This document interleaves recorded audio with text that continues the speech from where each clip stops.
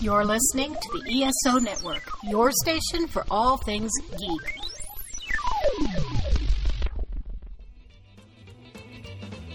Welcome to Earth Station 1, a weekly podcast dedicated to all things sci-fi, fantasy, and much, much more. Sit back and relax and enjoy the show.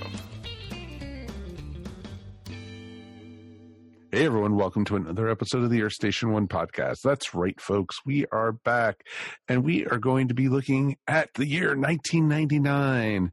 We're going to party like it's 1999 and talk about all kinds of music and movies and kind of stuff that was interesting in 1999, because that was an interesting year. It was the year that Mike Gordon learned how to dance. That's right. And dude, I've always known how to dance. Oh, have you? Do tell. We want to hear all about it. Did you have your funk in 1999, Mr. Mike? I've had my funk since 1968. Well, there you go. So, 1999 was interesting because it was a year where week after week after week was great movies, and movies that, nowadays, are whole household names and classics. But 20 years ago, these were at the movie theater, and it was early still in there wasn't any streaming. It was early in the internet. It was they had movie rentals like Blockbuster and companies like that, where you used to rent movies. Yes, that's right, folks. You used to rent movies. Can you believe that? Instead of streaming it. It was just interesting. And we're going to have a great crew to talk all about it. And Mike is going to show us some of his fancy moves. Right, Mr. Mike? Yes, starting with the howdy. You had to do that. The howdy move. The howdy move, right. That's right. Since day one. Well, for those people who weren't around in 1999, it was a dark time. Ashley, what? Exactly, Ashley. It was a dark time. We were all living under the dark shadow of potential Armageddon with the Y2K virus looming. It was really, really scary. And these movies really helped us escape from that fear. So, that's why I think a lot of them mean so much to people. Mm-hmm. Exactly. And it's awesome. And, we're going to talk all about it. And we definitely would love to hear from you guys. And, you're probably listening to this getting very close to all your holidays and everything. So, if you have still some holiday shopping to do, don't forget you can go to the ESO Network webpage, which is esonetwork.com, and click on the Amazon link. And yes, you can help support the station and shop to your heart's delight at Amazon.com. That's right, folks. We still do have an Amazon presence. And you know what? There's tons of good stuff. They have some amazing bargains. And the sales before Christmas is always great. So it's cool. And speaking of holidays, I want to throw something out to the folks at home. Please write us, as we always like to say, at earthstation1 at esonetwork.com. But wouldn't it be cool? We want to see what you guys do for your holidays at home. We want to see your setups. We want to see your Christmas trees, your menorahs. We want to see how you guys celebrate. If you do Christmas cookies or gingerbread houses or, lights on your house. We want to see it all. Please send us pictures. We would definitely love to see that. And we just would love to, celebrate the holidays with you guys. So definitely would love to hear from you on that.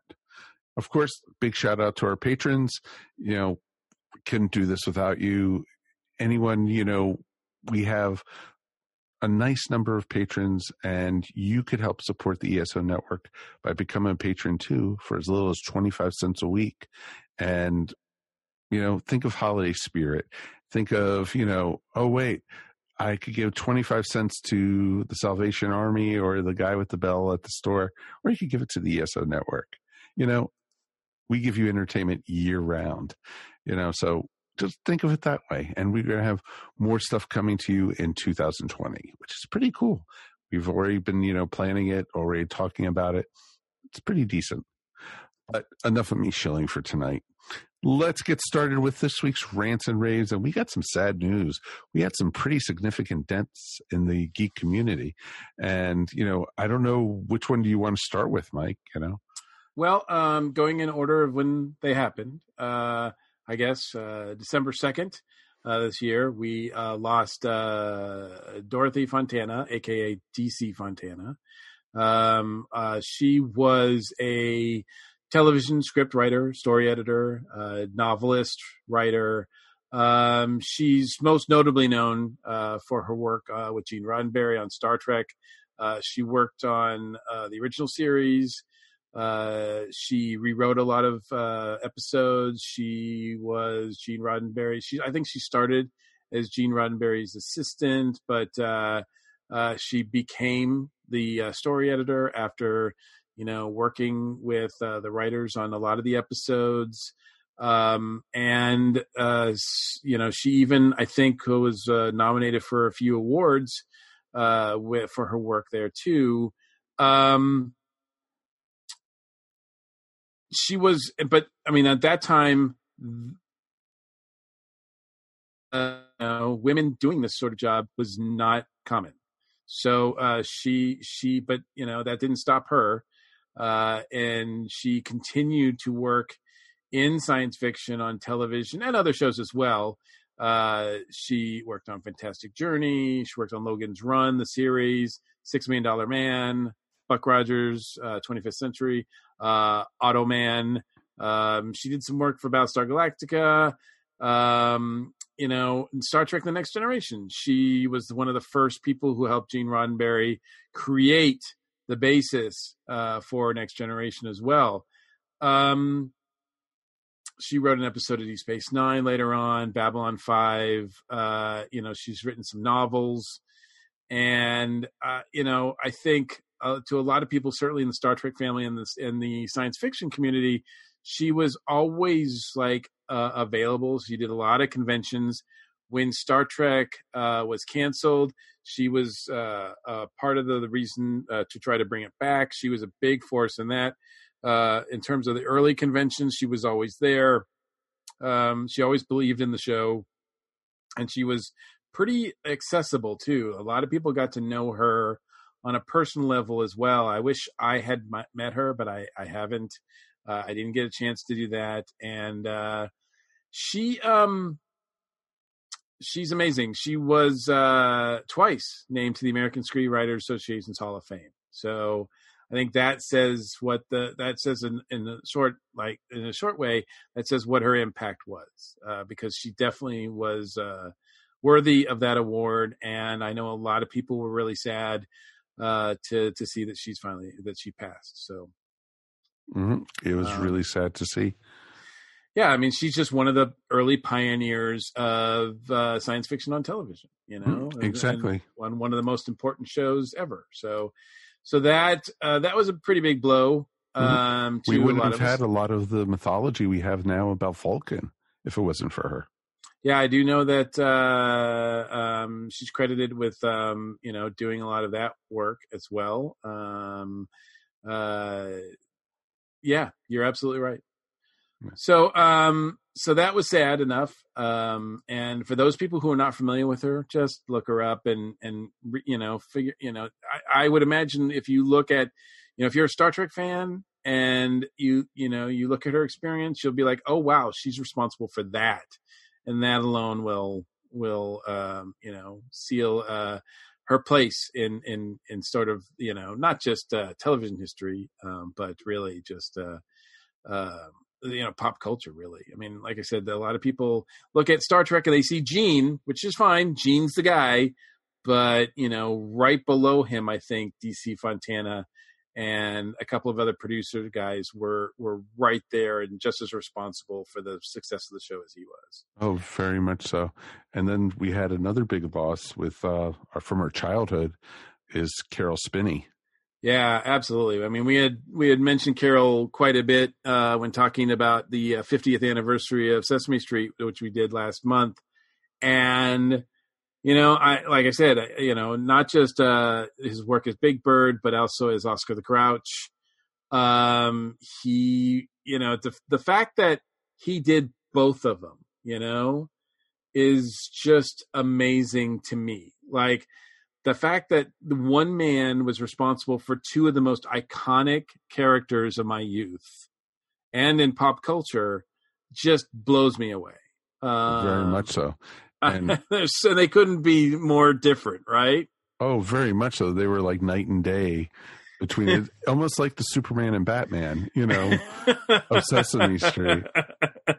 Wow, that's a very weird analogy that I'm not sure I'm going to go forward with it just yet. But I think we were aware that Carol was, of course, getting up there. I think last year, I think he announced that his convention days, his touring days were over.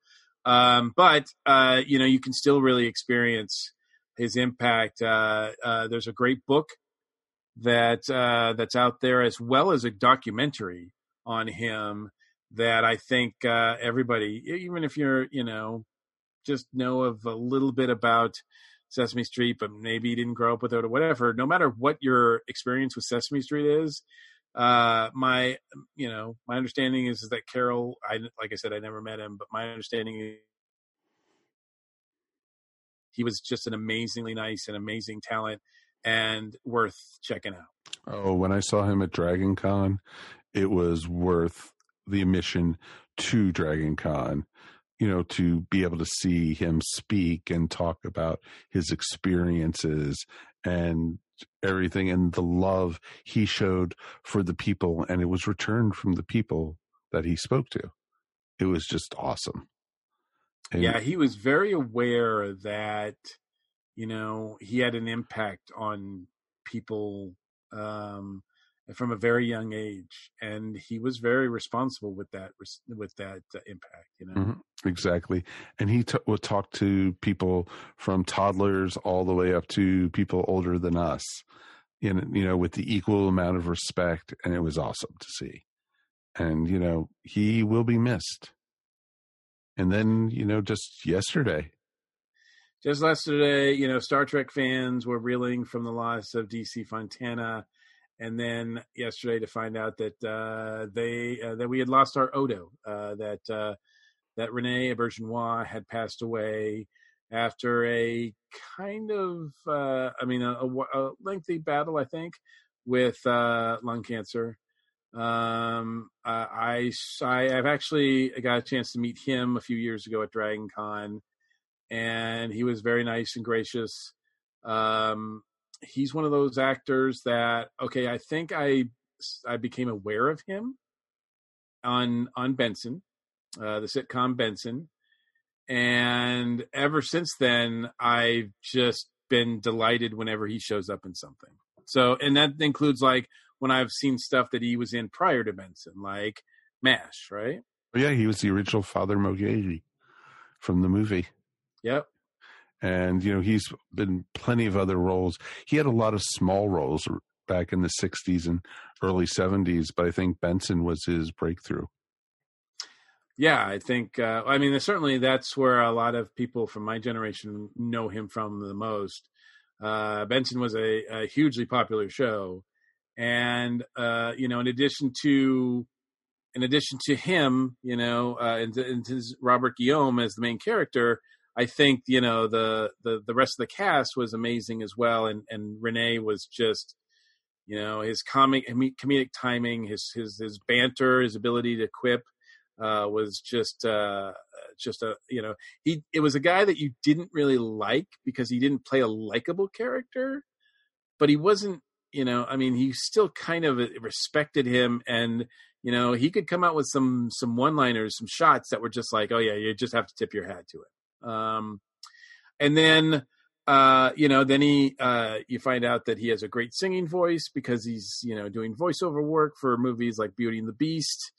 And, you're like, wow, I can't imagine that, and then he shows up on Deep Space Nine as this, character Odo, which we know nothing about really when the series starts. And we find out like he and his race become like integral to the entire series, and in a way that's just, not just story-wise, But character-wise, the scenes between him, it's sort of like Benson. The scenes between him and his colleague on Deep Space Nine, it's played by Armin Shimmerman. It's Quark.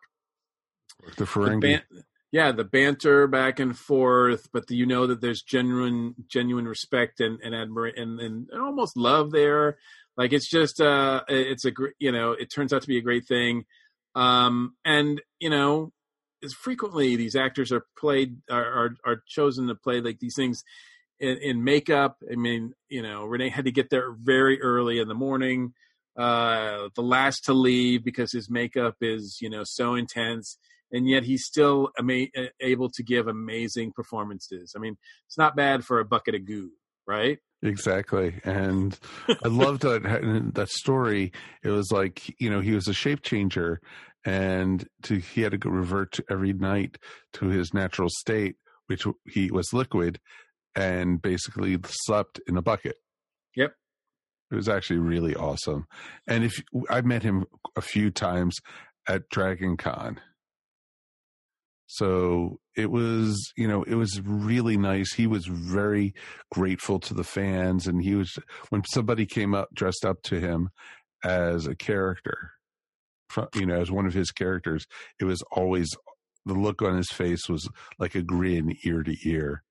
So it was awesome. He was genuinely delighted by the fandom and really appreciated the fans. And, whether you knew him from Star Trek or whether you knew him for his work with Disney or later on his work on Boston Legal, I certainly appreciated him on that show, which was hilarious. The guy did solid work. I mean, if you see Rene Auberjonois' name in something, the movie might be not great, but he will be worth watching. So definitely, it's just another one of those cases where with all these people, all three of these folks that we talked about, their legacy lives on in their work. And, if you're not familiar enough with them, I strongly recommend, checking it out, because they're all like great. They've all created classic moments that we can look back on and just appreciate. Exactly. And we can look back on their careers and smile and just go, thank you. Yeah. I'm grateful I got the chance to say thank you in person to Renee. I wish I'd been able to for the other ones as well, because all three of them had an impact personally on my life with the work that they've done. And, they'll be missed. Exactly. Pretty darn, powerful, individuals. And, I couldn't picture myself growing up without Big Bird or Oscar. And to think, like you said, to think he played both. Probably more Oscar than Big Bird for you. Oh, God, yes. Knowing you, Mike, you could probably relate more to Oscar. Oh, God, yeah. Well, you've seen my house, so. No. Some not people, that, it's not, some that's people not what might I mean say at all. it's a garbage ticket, No, that's not what I meant at all. And I think overall, I know we've had some years.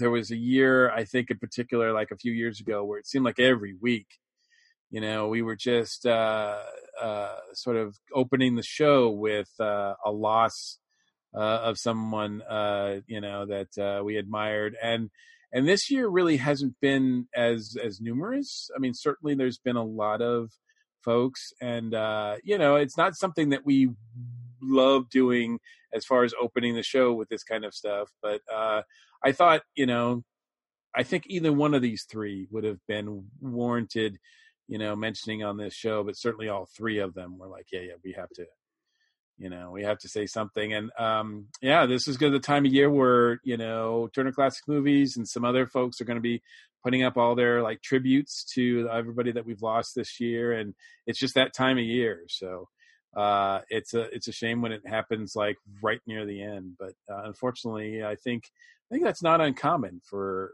December to be full of that. So. Oh yeah. And it's only like we keep on saying, it's only going to get more and more as we get older. a lot of our history is going to be fading off. It's true. I mean, it's just, it's not something that there's very little about getting older that you have to look forward to. And that's definitely something that's right up there in the top 10. After 21, it was all downhill from there, Oh, if I'd only known. Exactly. But now you know, and we definitely would love to hear from you guys at home. Please write us at earthstation1@esonetwork.com. All right, let's take a quick break, and then we're going to be jumping into 1999. Party. So let's party like it's 1999. Party.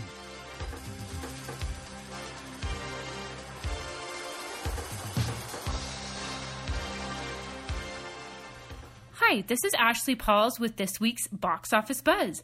I'm excited because we're getting into holiday movie season here, and we're getting close, but not quite, to Star Wars: The Rise of Skywalker. It's my most anticipated movie of the year, and it feels like I've been waiting forever for it, but it's nearly here. In the meantime, we do have some fun movies to tide us over. The first one of those we're going to talk about is Jumanji: The Next Level. Now, a couple of years ago, when they announced the Jumanji reboot, a lot of fans were skeptical. The original is well-liked, it's a fun movie, and a lot of times it just doesn't work out so well when Hollywood tries to return to a well-loved property and do something new with it. A lot of times it can end up falling flat. But the Jumanji reboot actually turned out to be so much fun. It was hilarious. It was entertaining, some great action sequences. They had the great idea to update it by having these kids pick avatars in a video game, and then the avatars were played by famous people like Dwayne "The Rock" Johnson. It was a lot of fun, so I'm also excited for the sequel called The Next Level, but I'm also a little bit skeptical again, just because I'm not sure that lightning can strike twice. I mean, the reboot was unexpectedly so much fun, and I'm just a little bit nervous that they might not be able to capture all that magic again, but I'm definitely going to go see it. We'll be curious to see what the buzz on this one is and how long it'll stick around, especially with so many big holiday movies still to come. If you're not quite in a holiday mood yet, you might be more interested in the holiday horror flick Black Christmas, about a sorority where things go wrong. I think this is a really great example of counter-programming. It's technically a Christmas movie, but it's horror, so I think it'll bring in some fans of that genre. Also in wide release, we have Richard Jewell, the drama about a security guard who's caught up in the 1996 Atlanta bombing. And finally, we have Uncut Gems, a movie that I'm going to bring up just because I found it interesting. I am not the biggest Adam Sandler fan, especially when it comes to his comedies, but he stars in this and it's getting really fantastic reviews. It's a crime thriller about a New York City jeweler. So I'm curious enough that I might actually end up checking this one out. It's always interesting to see when comedians do something that's not a comedy, that's not meant to be super funny, and to see how that works in drama. So again, not as much a fan of Adam Sandler, but this one does kind of intrigue me, I have to say. On DVD this week, we have It Chapter 2, if you're looking for some scary clowns in your life. Then also Quentin Tarantino's latest film, Once Upon a Time in Hollywood. I only got a chance to see it one time in theaters, sadly, but I think it was definitely one of my favorite Tarantino movies, and I cannot wait to watch it again. And in terms of streaming, on Netflix, the movie Marriage Story is now out. I've been hearing a lot of Oscar buzz about it. I watched it and it was amazing, so definitely go check that out. And that's it for this week. If you're looking for more entertainment-related content, be sure to check out my blog on the ESO podcast website, where this week I am actually reviewing Marriage Story. Hey, pardon the interruption, but do you want to learn more about love, lust, sex, anger, happiness, music, time, space, and the human race?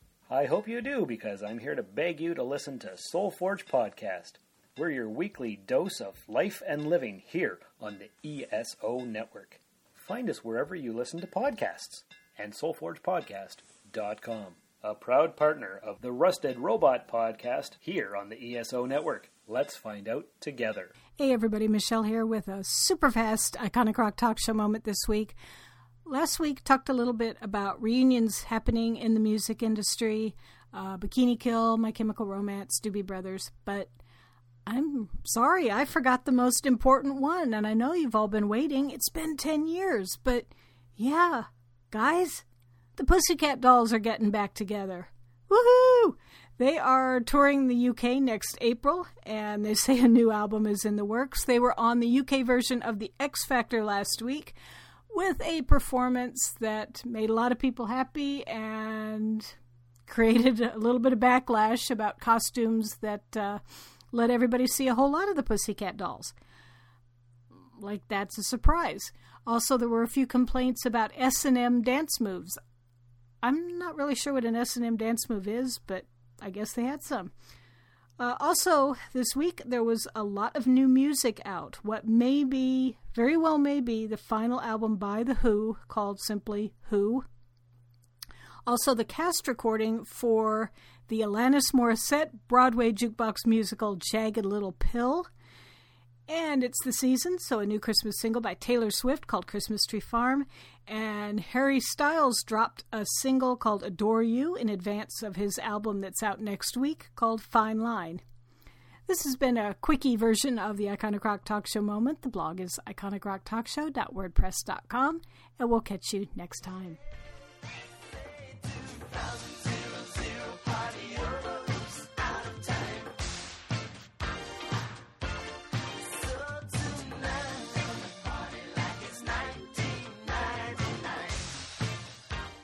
Hey everyone, welcome back to Earth Station One. That's right, folks. We are going back in time, and we are going back to the year 1999, where it seemed like every movie that came out that year was an amazing film. And we're going to try to fit it all into an hour. Go for it, Mike. Start. Well, yes, it's going to be difficult because it was a pretty big year. I think there is a trend there. 1939 is considered by a lot of people one of the biggest movies ever, years of movies ever. Wizard of Oz, Gone with the Wind, Mr. Smith Goes to Washington, Stagecoach, Hunchback of Notre Dame, among many, many, many others. And then fast forward 30 years, 1969. We've already talked about some of the movies that are celebrating their 50th anniversary, like Butch Cassidy, The Sundance Kid, Midnight Cowboy, Easy Rider, True Grit, and On Her Majesty's Secret Service, and of course the classic computer wore tennis shoes. And now we're at 1999. So it's like every 30 years, it seems like there's something about turning that corner into a new decade. So I'm anxious to talk all about 1999 movies with you guys. We've got Alex is here with since we're talking movies. It's like a prerequisite. Yeah, discussing movies, I have to be here. It's in my community service. Well, considering Ashley wasn't even an embryo at this point in 1999, so we had to search somewhere, and we got Kevin Eldridge from the Flopcast. Yes, hello everybody. We appreciate you jumping ahead a decade, because I know the 80s is usually your thing. Yeah, this is like the far-flung future in the world of the Flopcast. We're getting super modern, only dipping back 20 years. Yeah, so a lot of spoilers for you as far as what is going to be the future of movies. That's right. No, thanks guys for joining us, because this is a crazy year. I don't even think at the time I realized how crazy this was. It just was. It seemed like I think I probably was at the movie theater at least every other weekend, if not every weekend.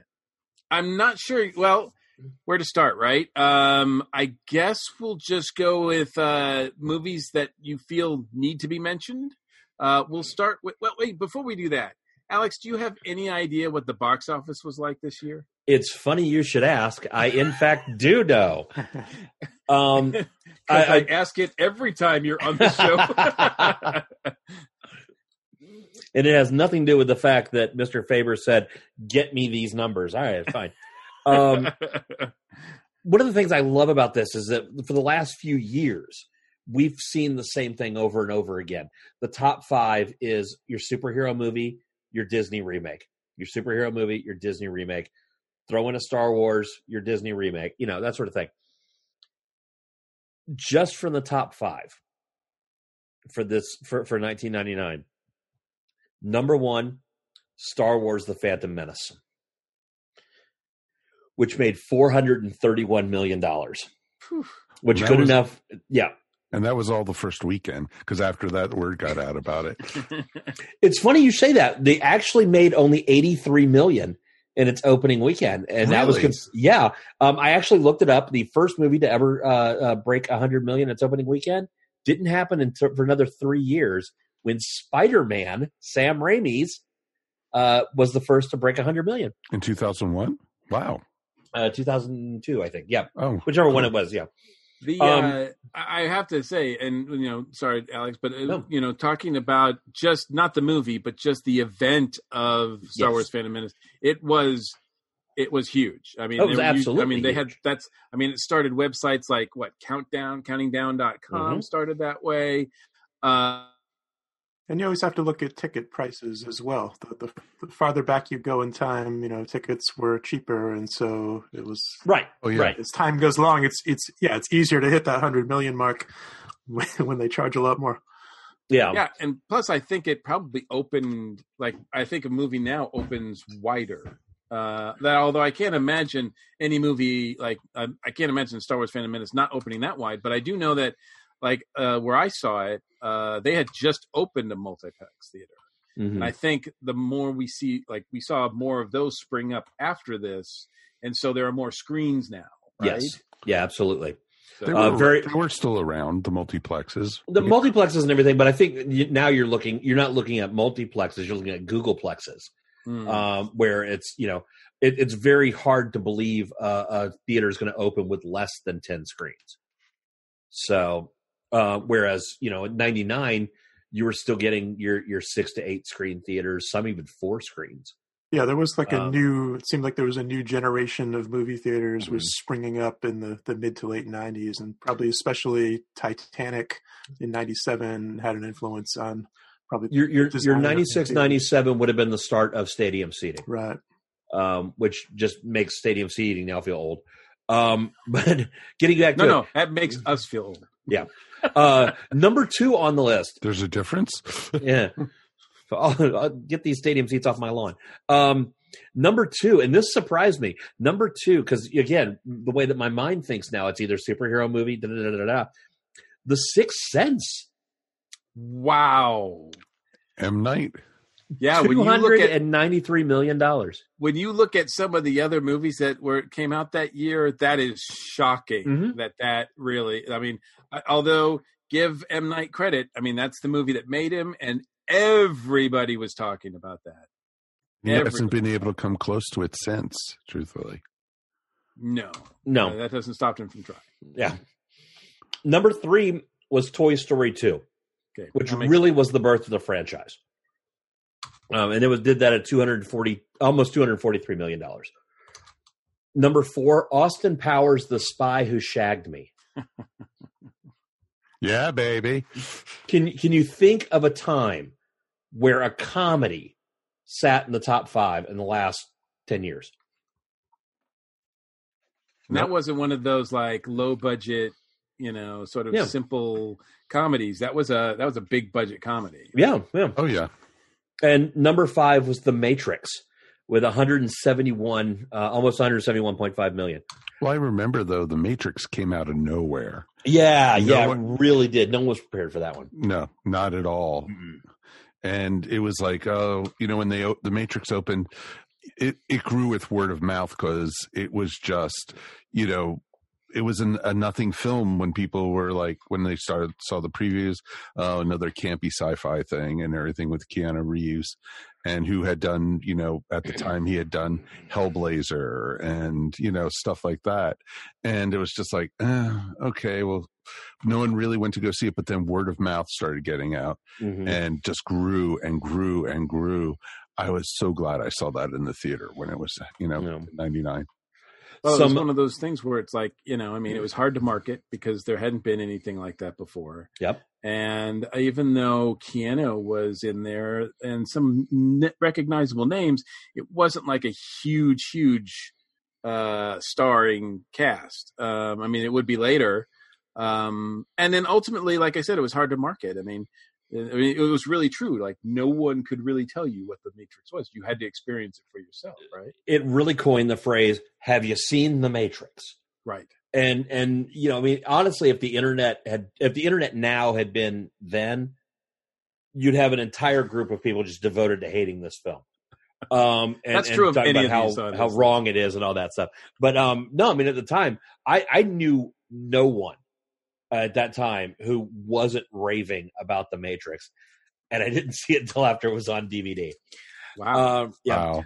I do want to give a couple of mentions to two other films Sure. that were in the top 10. And the reason why I want to mention them is because it shows just how diverse 1999's top 10 was. And number 7 was Big Daddy with Adam Sandler, which pulled in $163 million. And this is truly, I mean, this is the peak of Adam Sandler. We're talking Wedding Singer, Big Daddy, The Water Boy. These were like the time to be Adam Sandler. So it's crazy to have seen this mixed in with like The Matrix and everything like that. But number 10 with $140 million, The Blair Witch Project. This is a time when, I mean, the thing about these movies is they're not just like great movies, and we can argue the greatness of them or whatever, but there's a few on this list that are, I mean, game changers. Yeah. Right. And I definitely think Blair Witch is up there with that. The marketing campaign for Blair Witch is something you could not get away with now. They created an entire genre of films with that. The whole law of found footage stuff. Oh God, and shaky cam. Oh yeah, yeah. As much as The Matrix is kind of derided and poked fun at for the circle cam or bullet cam, I guess is what they called it. The Blair Witch Project shaky cam aspect, where suddenly everything has to feel more real because nobody can put the camera on a steady. Is pretty. I mean, this was groundbreaking at the time. I mean, they made the movie for like was $130,000 or something like that. It was like a ridiculously low amount. And also the way they used the internet, they used websites to promote it in that very clever marketing campaign. And this was kind of still the very early days of the internet where that really wasn't done. Oh, exactly. I was just thinking it's like the internet at the time, you know, it took at least 2 hours to download a preview or something like that. Well, it makes me wonder, would the Blair Witch Project therefore be the first viral thing on the internet? I mean... You mean after Dancing Baby? Okay, good point. And don't forget Dancing Hamster. Come on. Da-da-da-da-da-da-da-da. I don't know. No. But yeah, like they were putting stuff on there. They had websites and things that was trying to create the idea that this was real footage that was found. You know, they were really using it in that way. And it was such a groundbreaking event of a movie at the time. And I remember I was at San Diego Comic-Con that summer. And just to show you how far San Diego Comic-Con has come, one of the big guests, it was like people were so excited that she was there. It was Heather Donahue from Blair Witch Project. Like she spoke in Hall H in the big room. That's what a phenomenon that movie was at the time. Mm. And also like mentioning the use of the internet, again, that was such the Wild West early days of the internet. Like I remember seeing ads for 10 Things I Hate About You, which also came out in 99, and seeing in the commercial, go to 10thingsIhateaboutyou.com. And I remember being amazed by what they made a website just for a specific movie. Mm-hmm. Now they're making movies about specific websites. It's true.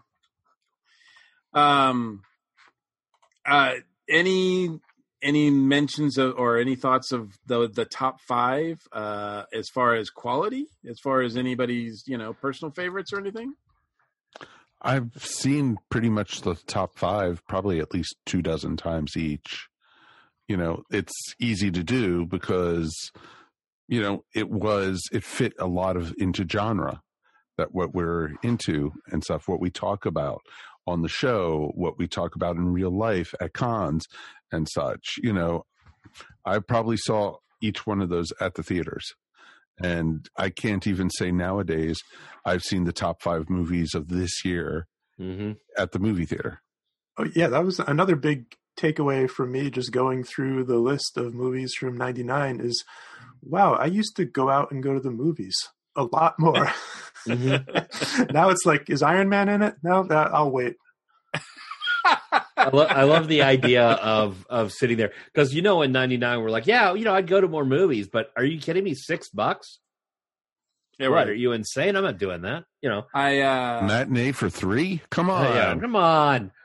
I think though that obviously the internet was just sort of people were figuring out how to use that properly, but also in terms of seeing movies, you couldn't just see it like in 3 months on streaming, right? I mean, it's the whole setup was if you didn't see it in the theater, you'd have to wait months, sometimes even like a year or so. If you wanted to see it on HBO, it was probably at least a year, right? To do that. Close to. But it was like 6 months for it to come out on video. Yeah. And and I don't even. This is early DVDs. Yeah, Blockbuster's still open at this point. Oh yeah. Yeah, this is. I don't know when Netflix started, but it might have been around. It was around already. So it was just. Actually, I think Netflix started in '99. And the one thing that I really took from not just the top of the box office wise, but as far as just the when I was looking at the list, I was like, man, look at how there's franchises here.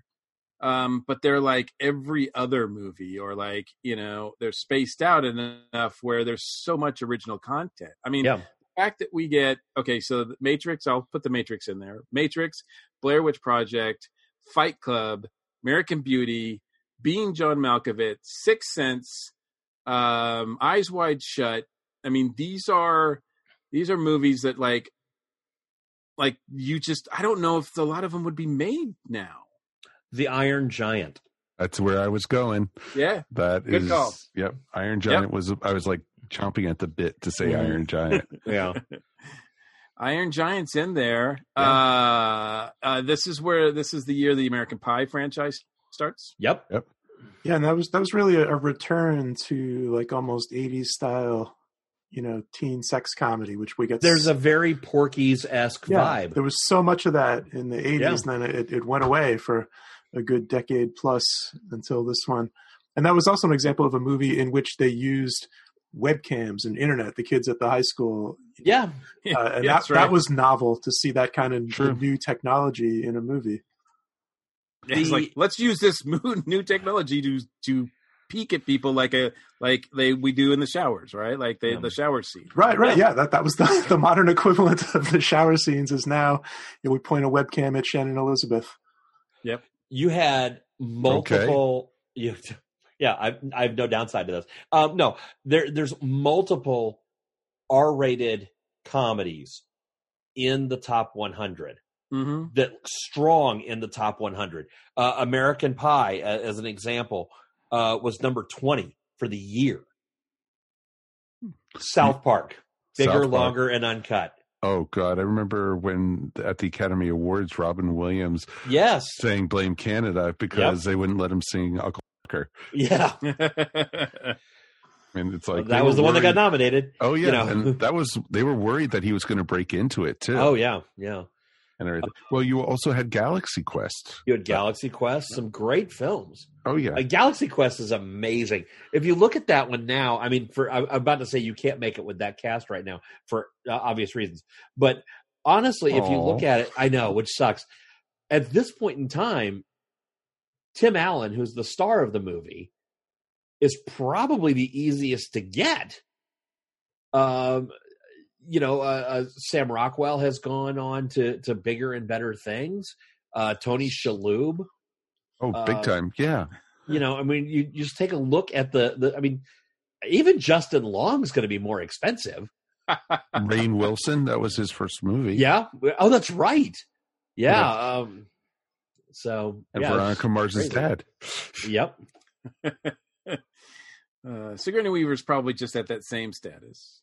Yeah, but she was. You mean perfect? Yeah, exactly. Yeah. But you also, Galaxy Quest was amazing because it was, you didn't. Oh, that was another one. You didn't know if it was going to be like a Naked Gun type movie, like a parody or such, or what? And then to find out it was a real story, a true story, and it was an homage, a great homage to Star Trek. Yeah. At that point, It's actually been listed as one of the top Star Trek films of all time. Oh, I would rank it almost right behind Wrath of Khan. Yeah, really, really high up there. Yeah. But no, that's a great film, and it's so funny because it's just been just a part of our lives for the last 20 years. Oh, it was. But you also had beautiful stuff like The Green Mile that year, which was just amazing. And because I remember picking the serial books of that up earlier in the 80s. Okay. And because they released that not as one full novel, they released it as a serial series of books. Yeah, that was Stephen King was trying to go for almost the way Charles Dickens novels used to be released, like a chapter at a time. Exactly. It was awesome. Yeah. Ching ching. Yeah, just making more money that way. That's right. Mm-hmm. I have to say, one of my favorite memories of going to the movies in '99 was I went to Disney World for a week with my mom, and we always loved going to the movies. It was just something that we did. Something about me being quiet for 2 hours, and we went to downtown Disney and Pleasure Island back then, and went to the movies. And there was a movie there that I wanted to see, and she had seen something from the director previously. So we went in and sat down at Disney World and saw Dogma. Wow. Oh. It is my favorite Kevin Smith movie. It's a great Kevin Smith movie, but can I tell you just how awkward the movie The Golden Calf boardroom scene is when you're sitting at the House of Mouse? Good point. For a minute there, I thought you were going to say you saw Eyes Wide Shut there, and I'm like, okay, well, no, not with my mom. Dogma's just as awkward. In some cases, maybe even more so.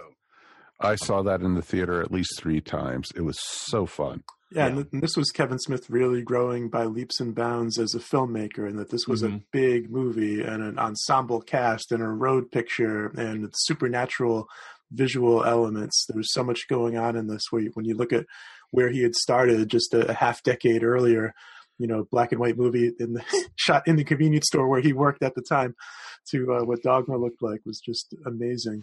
And it was a who's who of casting too. It was just amazing. I dare say, though, I mean, if you look at things like Dogma, Eyes Wide Shut, American Pie, Spy Who Shagged Me to an extent, and South Park, I don't know if those movies could be made and released today. South Park doesn't get made. South Park, no. Austin Powers, I think so. Would be. I think Austin Powers gets made, but nobody goes to see it after The Love Guru. Touche. Yeah, that's true. Yeah. But I mean, as far as the climate that we're in, it's just like that's a lot of that stuff just, wouldn't make it past the studios. It'd be like, no, we can't release this. Yeah. Certainly something like American Pie couldn't be released. American Pie, if it gets released on Netflix. Sure. Yeah, I could see that. That totally makes sense. It would be interesting to see how it would be made, though, these days, too. I think the closest equivalent is like a few years ago when they made that parody of 86 comedies, right? That summer camp movie, right? Am I just the only one? Red Hot Summer or something like that? Oh, Red Hot, yeah. Wet Hot American Summer. Yeah. Yeah, well, that was more of a parody of those movies, right? Yeah, well, yeah, it was a parody of like Meatballs and those right. movies, and that was a long time ago at this point. That came out, like, what is 2001 maybe, something like that. That's almost as old as we're talking about. Yeah, exactly. Okay, gotcha. Yeah. They did. There was a sequel series more recently. Prequel. Yeah. Yes. Prequel using the same cast. Yes. With all of them older and nobody saying a word about it. But yeah, it was all leading up to the end of the summer. But it also, about movies not being able to probably be made these days, at least at the movies, probably Eyes Wide Shut. Definitely not. Right. Yeah. No. I mean, well, Kubrick has a lot of leeway, right? So, I mean, I think he gets it made, but it only, it doesn't have a wide release. It's only like in art cinemas, and maybe it's something like what we're seeing with The Irishman now, right? Well, Where it's exactly. It would limited be directly release to in the theaters, and it goes right to Netflix or whatever. See, even at the time, and the movie was released posthumously, and they were actually messing with the visuals of it before the actual release, right? Didn't they kind of cover, and they added some things to cover? Yeah, there was some work behind the scenes on it. I know that Spielberg did AI as a tribute to Kubrick, but I think, if I remember correctly, Spielberg also helped finish Eyes Wide Shut. I think so. I think if I remember correctly. Here's honestly though, if we want to talk about movies that don't get made, let's talk about 8mm. Oh God, yes, you're so right. I mean, this is a movie that launched J.J. Abrams' career, and there's no way in 2019 that a film like that gets made and gets released in a big way. And it wound up pulling in $36 million. It was number 56. It was right behind Fight Club. Really? It was overall. that high up? Wow. Yeah. 8mm was 56. Fight Club was 54. Wow. Yeah. Okay. That's interesting. It's that, because, we have Star Wars coming out that year, and then JJ had his first big hit. Mm-hmm. And the irony right there is just beyond belief. Yeah. With what's coming out in 2 weeks.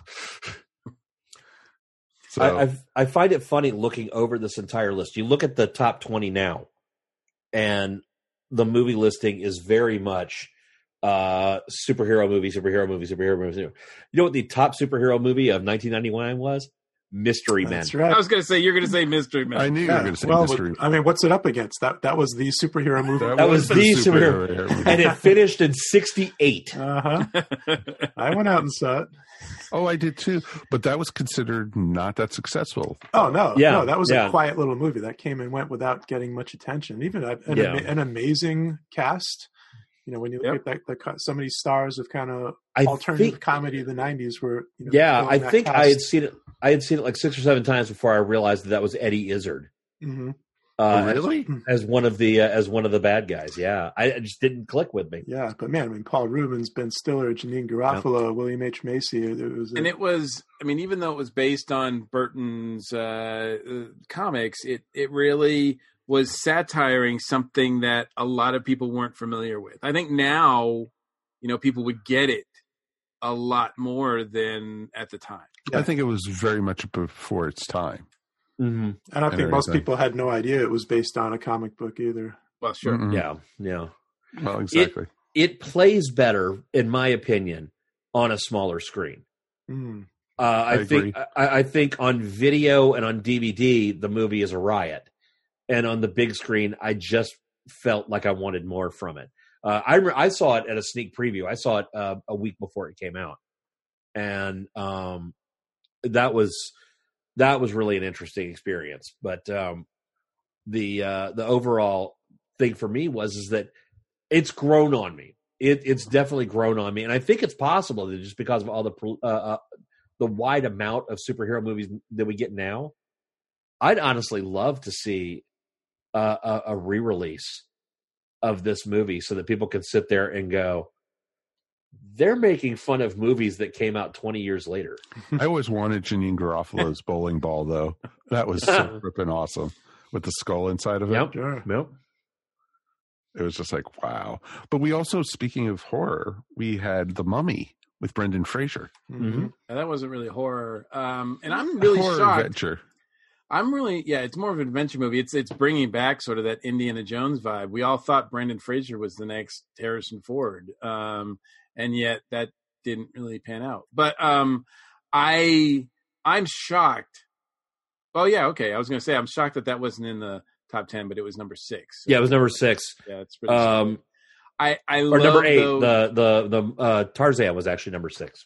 the juxtaposition to me that's really interesting is something like The Mummy, which is they've taken a classic horror movie and making it a adventure movie because Universal was remaking the Universal monsters. Dracula did really well. Frankenstein did not. So they were really concerned about what to do about The Mummy, and enter, what's his name, Stephen Sommers, right? Yep. Who brought this like sort of fresh idea to it, and it worked. Whereas, to me, the great juxtaposition on that is to look at a franchise which they kind of tried to bring back in a big way, and it failed miserably, which was Wild Wild West. Oh God. Well, that was Richard Donner, wasn't it? No, it wasn't. No. That did Wild Wild West? No, Wild Wild West was Barry Sonnenfeld. Barry Sonnenfeld. Yeah, because I remember Kevin Smith talking about the giant spider that he wanted for the Superman movie. Right, that was John Peters he was talking about, I believe. Because I remember he said he went to see Wild Wild West. There was the spider. Yeah, yeah, that was in the early discussions about Kevin Smith's version of the Superman movie. Yeah, I think it was John Peters wanted a giant spider. Mm-hmm. And so, yeah, I still to this day have not seen Wild Wild West. Sadly enough, I was bored on a Saturday afternoon. It was on TNT. Sum it up real quick. Racism. Wow. Jeez, really? Innuendo, racism, racism, giant metal spider. Yep, that sounds about right. Yeah. I think it was also the first time that Will Smith proved like vulnerable.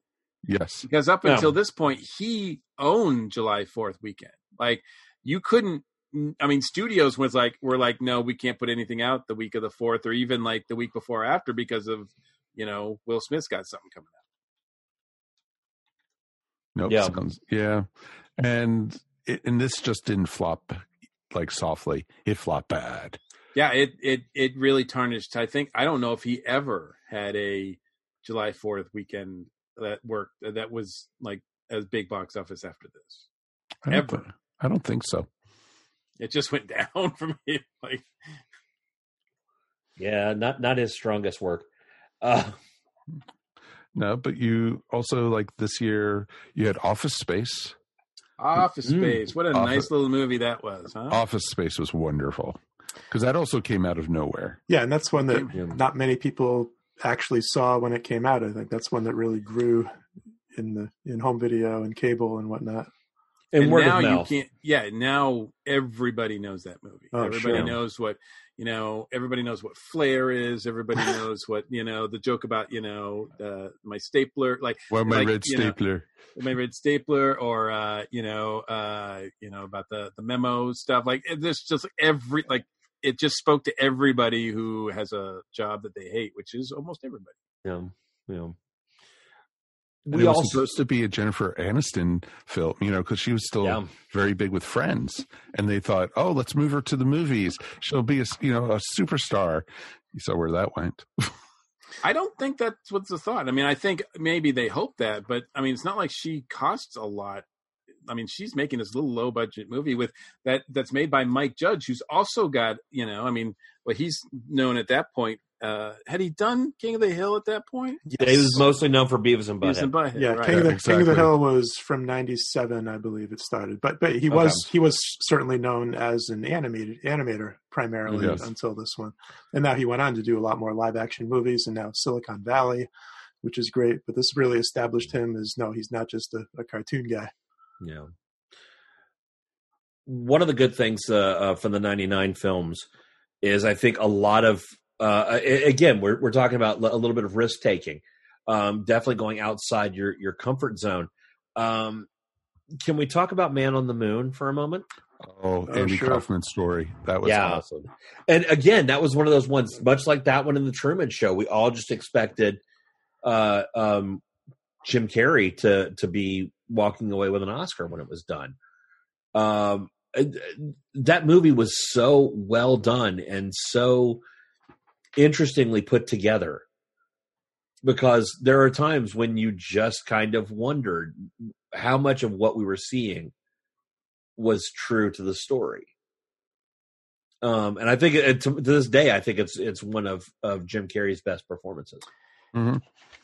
Yeah, definitely. And that was, Danny DeVito was very involved in the production of that, as well as being one of the stars of it. And yes, we've seen so many kind of biopic things, and it's a case of they found the perfect guy to just do a perfect job playing Kaufman. And also they just told the story in a very entertaining way, which is, when you're telling the story of someone's life, that's not an easy thing to do, because what do you put in, what do you leave out, how does the pacing work?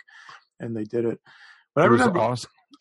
when I remember going to see Man on the Moon, and I don't know if you guys had the same experience, and because I know that some theaters I know did not do this, because I asked about it, but the very beginning of the movie, he just comes out and says, "Well, that's actually the whole movie," and and the credit starts rolling. At the theater that I was at, they brought the house lights back up.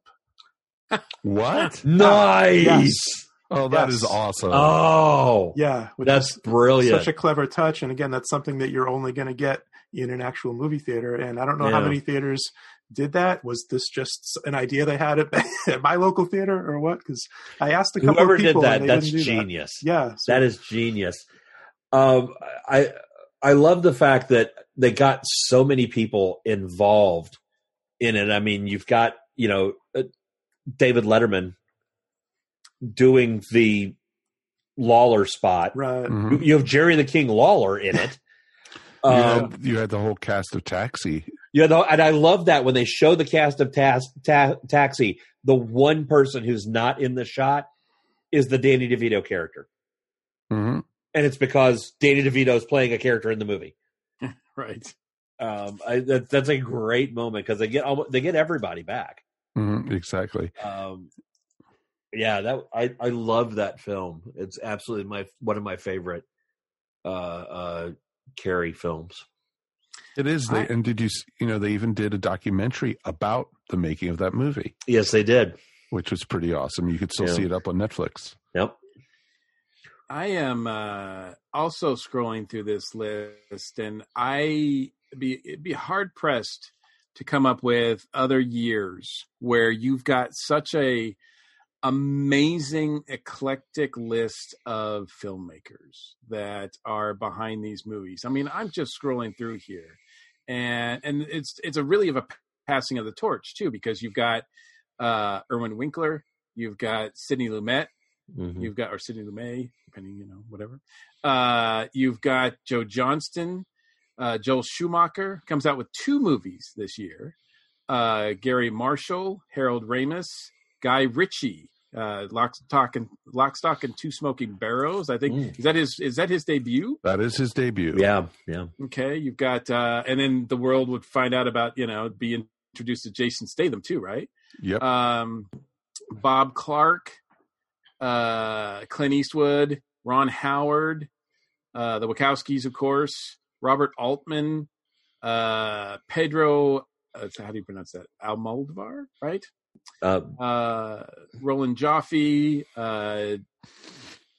David Cronenberg, Stephen Sommers, Jim Jarmusch, of course, George Lucas, Wim Wenders, Jay Roach, Simon West. I think that was Simon West's one of his first movies. Barry Sonnenfeld again, Spike Lee, Stanley Kubrick, Steve Miner, Jean de Bont. I think that's one of his first movies. Rennie Harlan, Gary Marshall, Brad Bird, M. Night Shyamalan, we've already talked about. Frank Oz, Adam Rifkin.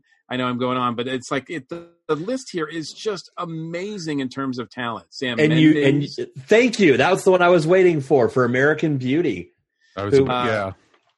Sam Raimi, Lawrence Kasdan, Jay Roach, Sidney Pollack, David Fincher, Rob Reiner, David Lynch, Martin Scorsese, Antonio Banderas, I think, makes his directorial debut. Wes Craven, the really creepy Music of the Heart. That's so frightening. Michael Mann, Kevin Smith, Adam Egoyan, Luc Besson, Barry Levinson, Tim Burton, Michael Apted, Peter Hyams, Joel Schumacher, John Lasseter. I mean, these like Neil Jordan, Woody Allen, Frank Darabont. I mean, this is Ang Lee, Chris Columbus, Oliver Stone, Milos Forman, Alan Parker. Like this is just like a who's who of like some of the best directors out there ever. Well, and if we've got being John Malkovich, we can't forget about Spike Jonze. Right. Yes. Spike Lee and Spike Jonze make movies. Yep. A pair of spikes. Yep. I just like this is. I dare say I can't really call. It's not like all these movies were winners, right? But there just is something about this that strikes me as like I don't know if I want to call it like a golden age. It's not like 1939, which is like just this powerhouse year of that changes Hollywood and movies forever. There's a lot of big movies here, but there's a lot of like, there's just when I'm looking at this, if I look at the list of movies that are being made now, and maybe it's just me because I don't recognize half the names of people who are making. Yeah, this was, I guess, just what you can take away from that amazing long list that we just got from Mike is this was a sort of a transition year and a crossroads year where everybody was in the mix. You had that old Hollywood and some directors that their careers were winding down at this point, and these amazing new people like the Wachowskis and so on and Spike Jonze are coming up. But this intersection kind of happened in 99. Yeah. And I think it even started a little bit earlier than that because you take a look at like the year of 94 with Kevin Smith and Robert Rodriguez and Tarantino really kind of coming to fruition. And it happens. It happens every generation. I mean, Kubrick, Lucas, Scorsese all hit at the same time. You know, it's this moment where you just have this plethora. But right here, yeah, you've definitely got a pretty incredible cross-reference of the future of filmmaking and the past of filmmaking. And I think that's one of the reasons why 99 was certainly one of those pivotal years. Because as you said, a lot of these films not strong at the box office, but yet lay the foundation for future greatness. I mean, without Iron Giant, we don't get The Incredibles. Right. Exactly. Without 8mm, we don't get, all the stuff that JJ's done that, divides the entire internet. I'm looking at you, Star Trek fans and Star Wars fans. So Mike mentioned Ron Howard on that list, and Ron Howard's movie in 99 was Ed TV. That was the one with McConaughey as a guy that they make a TV show out of his life by just pointing cameras at this guy all the time. This was 1999, so this was like the year before Survivor kind of made reality TV explode. So that movie really kind of, showed what was coming in a way that, and again, we didn't realize like the concept does not seem that outrageous anymore in this world of websites. And not at all. But it's interesting because EdTV at the time, it's just a ripoff of the Truman Show. That type of stuff. I remember that which was not a fair criticism, and I prefer EdTV to Truman Show. I thought it was actually a much better movie. I kind of do too. I think when it works a little bit better, but yeah, I mean, without EdTV, you don't really see Real Housewives or worse, the Kardashians. I blame. So we could blame them, right? I blame EdTV. Shame on you, Ron Howard. McConaughey and Woody Harrelson together. So I consider this a prequel to True Detective. No, there you go. All right. Yep. Headcanon now. I actually haven't seen either one of those, so I can't speak to this. You've never seen it? Wow. No, I've never seen either EdTV or Truman Show. Truman Show. Yeah, I haven't seen either one of those. He's a big fan of Keeping Up with the Kardashians, though, so it's all right. Yeah. I am. Yes. It's so amazing because I'm looking at the list and I've seen a lot of these movies, but there's a ton of them that I haven't seen. I mean, I haven't seen The Green Mile. Oh wow! I haven't seen Man on the Moon. Oh well. Good night, folks. That's the end of the show. The moment where we lose all street cred. I guess when everybody's watching that, I went and saw Ghost Dog, and I love that movie. Oh, nice. Way of the Samurai with Forrest Whitaker. Yeah. Oh, that's I mean, don't you see? Now that's a movie. I don't know if that gets made today. No, like there's those. I mean, there's these little small movies that, I just don't think they get made. There's just not unless it's like a big franchise thing or something that maybe might have some Oscar credibility, like, and even Netflix and the streaming services aren't making stuff like this. Yeah. Well, even the lighter fare, Varsity Blues, which was just another interpretation of Friday Night Lights. And I'm not being mean on that. I literally mean it's another interpretation of the book Friday Night Lights, because they just took a different portion of it and did this film through MTV. Mm-hmm, exactly. But Varsity Blues, Varsity Blues doesn't get made now. You don't think so? No, because again, when was the last time you saw a film like Varsity Blues? Maybe The Program in '94 or 93. That was the one about the Florida one where they had to cut the clip of the people laying in the street while the cars are passing by them. Oh, gotcha. Yeah. It's just because all Varsity Blues is it's high school kids who were drinking and having sex after football games, and it's true with abusive parents. And is that where we got introduced? No, that's not where we got introduced to Jessica Biel, because that was that TV show, right? Seventh Heaven. Yeah, but I believe it is where we got introduced to Paul Walker. Oh, that might be. Yeah, that might be. So, right. You also that year had Election with Matthew Broderick and Reese Witherspoon. Oh wow. Which was still don't know how I feel about show. that film. I still don't know how I feel about that movie. I think I didn't like it. But I can't say for sure. Yeah. Oh, there were some very intense scenes in that one. And to me, I didn't go see it because I thought it was just another one of those MTV movie type movies and everything. And friends went to see it. Dude, you got to go see this. And it is pretty. Reese Witherspoon plays a total high school psycho. Like, I rank it up there with almost her character in this is almost as good as American Psycho. Yeah, I think it was a dark comedy, and Reese, this was an early role where she really stood out as a major talent, and kind of there were a lot of those teen movies were kind of popping around again, with American Pie, and Jawbreaker was 99 also with Rose McGowan. Oh yeah. Sort of a Heathers type of thing. And Detroit Rock City is also the nice little high school movies. One that I wanted to mention, that kind of a small movie that I don't hear people talk about, and it's really a favorite of mine and Felicity's also, Still Crazy. You guys know this one? It's sort of, the premise is almost like Spinal Tap. It's not a fake documentary like Spinal Tap, but it's about a rock band, like a washed up rock band from the 70s getting back together. Like all these old hard rock guys, the band's been out of commission for years. Yes. They get back together and try to relaunch the band. And it's very funny. The music is actually really good in it. It has a lot of heart as well. Billy Connolly is in it, that Scottish comedian and actor. Bill Nighy is in it. It's really, really nice little movie that I don't think it really got any attention at all. But that's something that people should look out for. Still Crazy. There's a moment they wind up going to, don't they spend a lot of time in somebody's house? Yeah. To try to get rebuilt. I've seen this movie.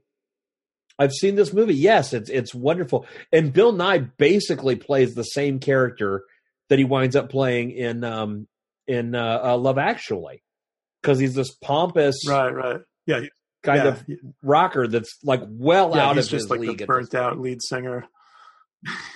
Yeah, it's terrific. I really recommend people look that one up. 1999 is also the last Pierce Brosnan Bond film. That's pretty awesome. Oh yes, The World Is Not Enough. Yeah, well, he went out on top. Okay. I don't care what anybody else said. This is the last one. Yeah. Okay. I won't mention the others. No, there's no others. This is the last one. This is the final one. All right. So it's hard, I know, to wind this up, but I'm wondering what you guys think. All right. So as far as 1999, this is like not just, the beginning or the end of a decade, right? This is the end of a century. Do you think there's anything to that about like sort of the end of a decade or turning a corner where there's maybe a release of creative energy that I mean, I don't know. Does it sound ridiculous, or do you think there's something to support that with, especially when you look at 39, you look at 69, you look at 99, and you could pull other years too. I mean, 1989 was a pretty solid year as well. 89 was a massive movie year. Absolutely. Yeah. I think that in retrospect, we attach meaning and themes to movie years in a way that probably was not. It's not like all of Hollywood got together and had a big meeting and said, all right, here's what we're going to do for the year 1999. But that said, even if we're attaching our ideas and our themes that we see emerge through nostalgia and retrospect and looking at lists like this, there's some validity in that. You can look at those kind of sweeping overall themes as to what was happening in Hollywood. And to some extent, it's coincidence that, that there's big movies and great movies and important movies being made all the time, every year, every couple of years. And so just by the sake of random clumpiness, there are going to be years where a whole bunch of that stuff happens all in the same year. And this was one of those years. Yeah, the fact that it's 1999, it's the end of the 1900s, is kind of fun, that it was a big, major movie year. And it's also capping the century. Yeah, I think a lot of it is just nostalgia's sake. I personally would go. I feel like creatively, and I mean that's despite looking at this amazing list. I think creatively, the '90s movies were 94, 95, where you had such diversity as your Pulps, your Usual Suspects, your I mean even Desperado, films like that were a little bit different, while at the same time still having great movies coming years later. I think there's a lot of greatness that just happens to come out right at this time that honestly you look at this list and there's a lot of these movies that just can't be made anymore. The proof's in the pudding on The Mummy. Mummy was number 8 that year, and when they did a reboot for as part of the Dark Universe thing for Universal, it beyond tanked. Like, I don't think it made this much money for 99. So it's you see so many things that have just stuck in our pop culture for all of this time, and but it's possible that 20 years from now, a group are going to be talking about all the big movies that came out for this year, and talking about how it was a great. It won't be one of us; it'll be something else. It'll all be major celebrities on their podcast, but they'll all be raving about the last Star Wars film or the second Frozen movie back before they realized that it was a 10 movie chapter series. So I don't know. I mean, some of these films have really stood the test of time, while others just kind of got mixed up with other films. So, but I mean, it's a great list. It is an amazing list. And that's why, it was a great idea to come up with this, because it was just movie after movie after movie after movie. Hell, you could do a series of podcasts, just each movie and everything, just 90, call it the films of 99, and just go through the whole list. And right there, you probably would have 100 movie series, podcast. I do know that someone has released a book, the films of 1999, and it's a pretty. I listened to the author talk about it, and it's. I mean, he takes it very seriously, and but it sounds like it's a fun read. So I'm kind of curious to see, because really, ultimately, what's really happening here is that the whole world is at the time afraid of the Y2K virus and thinking that it's going to be the end of everything. So they're just releasing everything creatively they can, right? I mean, that's what's happening here, right? Oh, of course.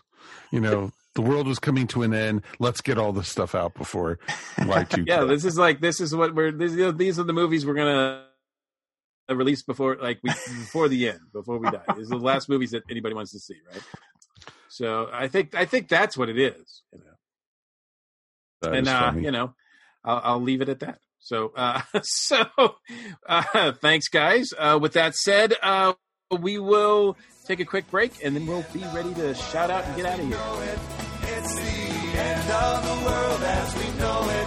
It's the end of the world as we know it. I feel fine. Welcome to A Geek Girl's Take. I'm your host, Angela, and this week, this Geek Girl is talking about the world according to Jeff Goldblum. So there's this show on Disney Plus that has Jeff Goldblum going around and learning about all new topics that he didn't know about. He learns about barbecue, denim, gaming, all types of stuff, and it's really fascinating to watch. He shows how interacting with all different types of people can show how different we are, but also how similar we are, in that we all have similar customs, but they differ as well. It also shows us that you never stop learning, no matter how old you are. You can always learn something new, and you shouldn't stop trying to do that. This show is a lot of fun, and it's really cool to see all the random different stuff that I never really thought I would, pursue to learn about, and how learning about random stuff is fun. As someone who was a teacher for years, you never stop learning, and this show has a really unique perspective to learning about different topics. And if you're able to watch it on Disney Plus, don't pass it up. It's a lot of fun. Well, thanks for listening to A Geek Girl's Take. What will I talk about next week? Well, you're going to have to listen to find out.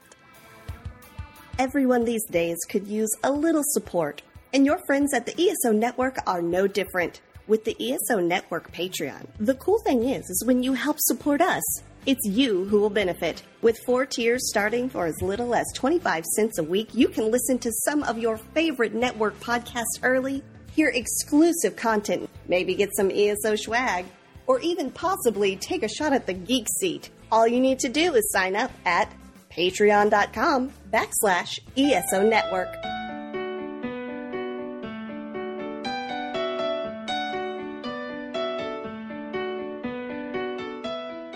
So that's going to wrap up another episode of the Earth Station 1 podcast. I want to thank our guests for being here. Alex, thank you so much, sir. Pleasure's all mine.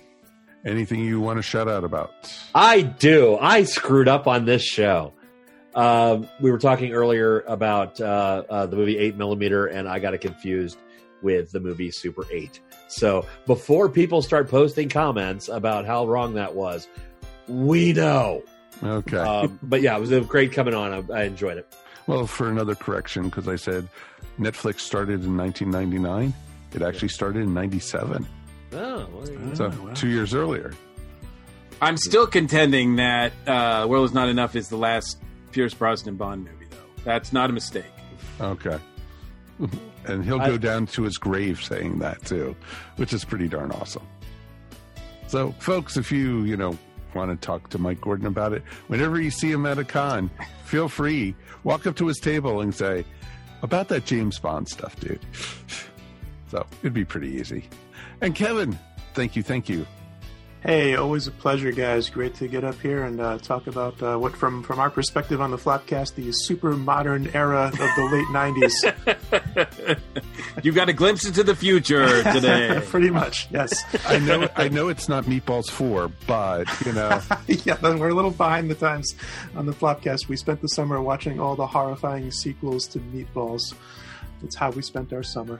Oh, including the one with the alien in it? Yeah, including the alien. One. That was rough. Yeah, you can find us here on the ESO Network on the Flopcast. We do that show, very silly show, every single week. And man, we are creeping up on episode 400 of the Flopcast. And that's how we're going to. Ooh, I remember those days. The year 2020, I believe. We're going to start with our episode 400. Congratulations, sir. Yeah, that'll be Absolutely fun. And anybody, if you're in the Boston area like me and you're willing to risk freezing to death, come on out to Aresia convention we have in Boston in the middle of January. I'll be there. I'll be doing panels and stuff, so hope to see you there. That is awesome. I always know when there's going to be a con on a holiday, the Flopcast will be there. It's always good. We do enjoy the holidays. Exactly. And Mr. Mike, thank you, sir. As always, it was my pleasure. Anything you want to shout out about, sir? I'm going to give a quick shout-out recommendation. If everybody out there has Disney Plus, like who doesn't, right? And everybody's talking about Baby Yoda, and everybody's talking about Mandalorian, and what is or is not unavailable on Disney Plus to watch, whatever. I know some people have already clued into this, but I think it needs to be more widespread. One of the best series that's on Disney Plus is The Imagineering Story. Oh, it's amazing. This is, I've watched 4 episodes now, and they're getting caught up to the present. So I'm almost sad that it might be ending soon. I don't know what the shelf life on or how many episodes this is going to be or what it's going to do fully, but it's basically the journey or behind the scenes of Walt Disney parks, Imagineering, the people who design the parks, the people who design the park rides, et cetera, and basically the development center of the Walt Disney Company. And, a lot is said about Disney and their corporate, their corporateness, right? As far as being the evil mouse or whatever, evil corporations. But I got to tell you, most of the Imagineers that certainly are talked about and that I've had the become aware of, they don't have an evil bone in their body. These guys are amazing at what they do, and what they do is amazing. Like it's one of those things that it's like I wish I could go back in time and somehow become an intern and develop, be part of this crew, because it's what's almost every company should be, I think. It's just the thought behind it and just the the genius behind it of what they do is just amazing. Mr. Gordon. And you have to see it, really, because I think a lot of people see the rides, they go on the rides, but they don't really think about what it took to make these rides and how amazing that these efforts were. So someone has actually documented it, and it's like I said, one of the best shows I've seen on anything this year. That's awesome. That is really cool. It's an amazing show, and I just loved it. I loved the first one and talking about, how things were disarrayed at Disneyland when they were opening, and, even the first couple days, the people were flooding in, but, things were held together barely and everything. It was just awesome.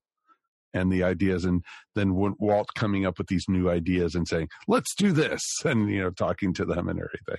It was just Walt, great. Was a great captain in the fact that he had a vision and he steered, but he also allowed others to, he gave them the confidence in a lot of ways, more confidence than they had in themselves in doing projects that just seemed impossible. And, it's amazing to me that, a lot of outsiders will look at Walt Disney and say this, that, and the other thing. But you talk about a lot of the people who worked for Walt, especially the people who worked right underneath them. None of them have bad things to say. Well, there might be one or two, but for the most part, it was a great environment. And, I think it still exists to some extent now, but certainly they're one of the few companies. And I think that's one of the reasons why they're one of the most successful companies. That's very true. I agree with that. That was a really long shout out. Sorry about that. That's okay. It's our show. We could do whatever we want. It's okay. It really doesn't really matter. But speaking of mattering, for me, for my shout out, I saw this really awesome movie on Netflix the other day. It's called Dolomite. I don't know if anyone's heard of it. Yep. Oh, yeah. Eddie Murphy is back with a vengeance. And this is based off of a true story from the 1970s. Black exploitation movies are the focus on this, about a down and out singer, actor, comedian, and he creates this character called Dolomite, and he creates a film around it, and it is awesome. It's the best thing I've probably seen Eddie Murphy in at least 10 years. I've heard Wesley Snipes is fun in it too. Oh, he is. He's pretty darn awesome, and it's just a lot of fun, and I just liked it. And get a chance, take a peek at it. It was out at the theaters for a couple of days because they wanted to do like what they did with The Irishman, and try to get it considered for Best Picture with the Academy Awards and such. So it's definitely worth checking out. And if you like Eddie Murphy, if you like a good story, please check it out. I'd highly recommend it. And if you don't want to sit for 3 hours watching The Irishman, I'd also recommend it too. So it's pretty awesome. All right, that's going to wrap up the show. We will be back again next week. And look at this. We're going to the movies again next week. We are going to be looking at the movies Knives Out. It's going to be awesome. If we want a true murder mystery, we are going to get it here. And which one of us will survive? Which one was the culprit? You're going to have to listen to find out. Until then, my name is Mike Faber. We will see you here next time on the Air Station 1 podcast. Peace. And we are done. Boom. You've been listening to the Air Station 1 podcast, a show by fans for fans. If you enjoyed the show, please subscribe to our show up on iTunes or wherever fine podcasts are found. While you're up there, please rate us and remember to leave feedback. It would greatly be appreciated. And remember to tell your friends all about us while you're at it. Air Station 1 is available on most social media sites where you can join some really great topics or chats. Help support our show by shopping through our Amazon.com link or purchasing very cool ESO Network clothing and merchandise at our TeePublic store. Links to both are found on the top of our ESO Network webpage. Become a patron of the ESO Network by backing us up on Patreon for as little as 25 cents a week. Go to patreon.com/ESO Network to sign up. We want to hear from you. Please write us at earthstation1@esonetwork.com or call us at 404-963-9057. Thanks for listening, and we'll see you next time here on the Air Station 1 podcast. Peace, and we're done. This has been a broadcast of the ESO Network. Be part of the crew and help support our shows by donating to our ESO Patreon or by shopping through Amazon.com or the TeePublic store, which can all be found at www.esonetwork.com. The ESO Network, your station for all things geek.